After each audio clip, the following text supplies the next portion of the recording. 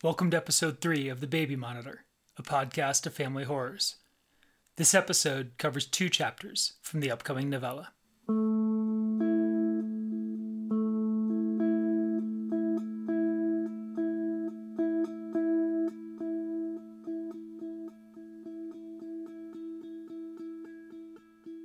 Richard gets to the office 10 minutes late. The Volkswagen was out of gas again. He swears he filled the tank up yesterday or the day before. But all events blur together, and now he is harried and stressed out and confused before he even starts his daily work. Now he stands outside the elevator and wonders who put up holiday decorations on the floor.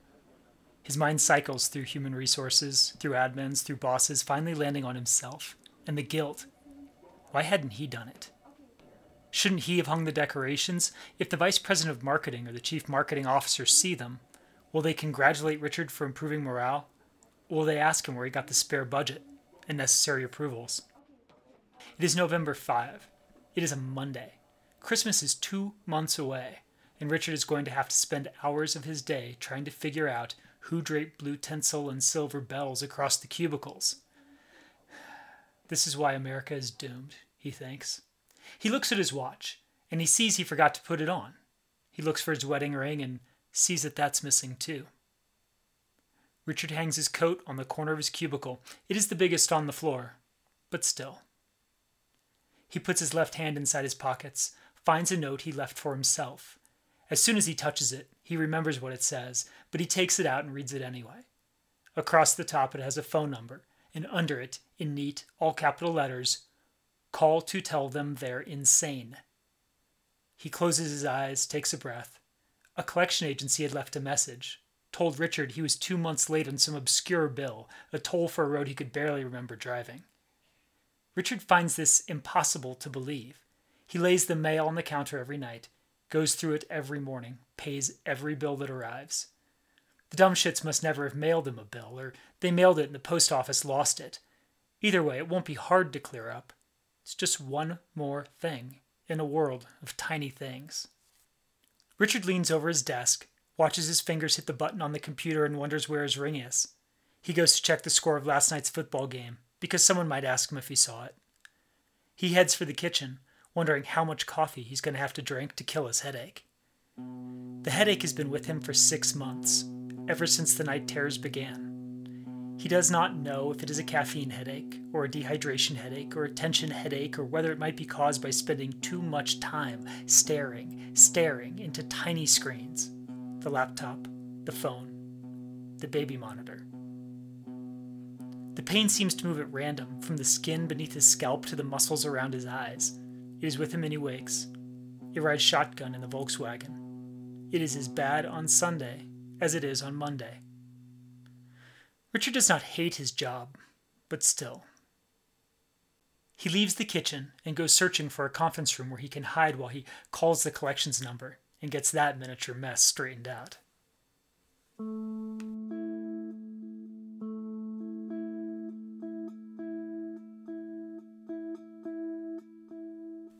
Lissa used to love her job, but now it is just a paycheck. She hates she has to yell at girls for doing all the same things she used to. Coming in late, coming in hungover, coming in not at all. She has to call the bank when the credit card machine stops working. She has to run, sometimes actually run, to the Camry to get to Asher's daycare on time. Every 15 minutes after 6 is another $40, but that's not the worst part. The worst part is the constant fear that this evening will be the evening they tell her Asher simply cannot return the next day. On this night, they have to go to the grocery. Lissa can remember her own mother cooking things, actually cooking things with ingredients. She cannot remember the last time she, or Richard, set out a bag of flour and turned it into a loaf of bread, and why would they? Every meal in the supermarket's tiled aisles seems to be basically finished. Just 25 minutes at 350 degrees and your lemon-marinated chicken breasts are ready to serve. The grocery seems empty. Row after row of overflowing shelves and the quiet squeaking of the shopping cart. Asher is fastened in its child-safe seat, and Lissa shows him the things she might buy.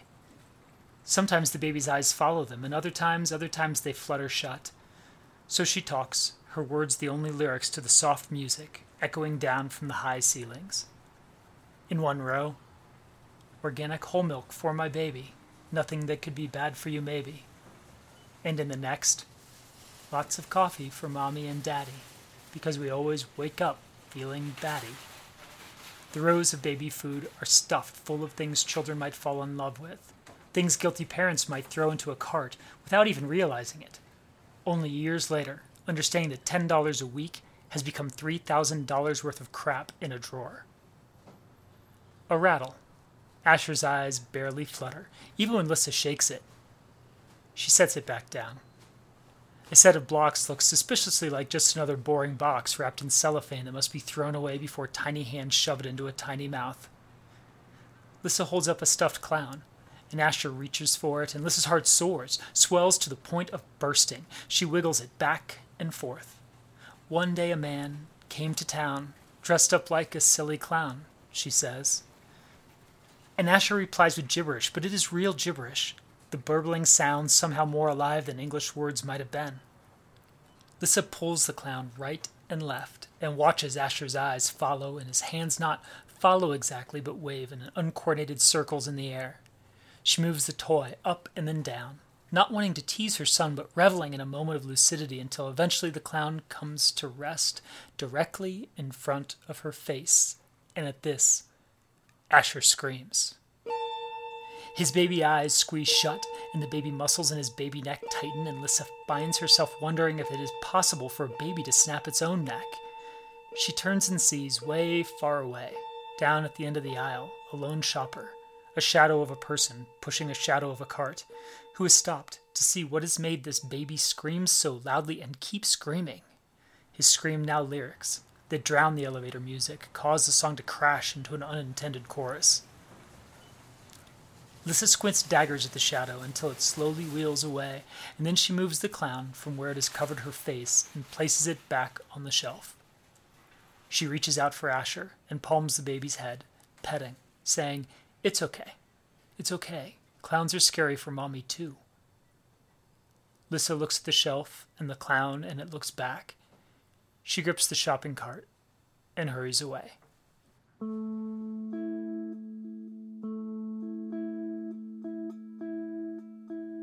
Thanks for listening to episode 3 of The Baby Monitor. If you want to support the podcast, consider buying the novella when it comes out on Amazon in March of 2017.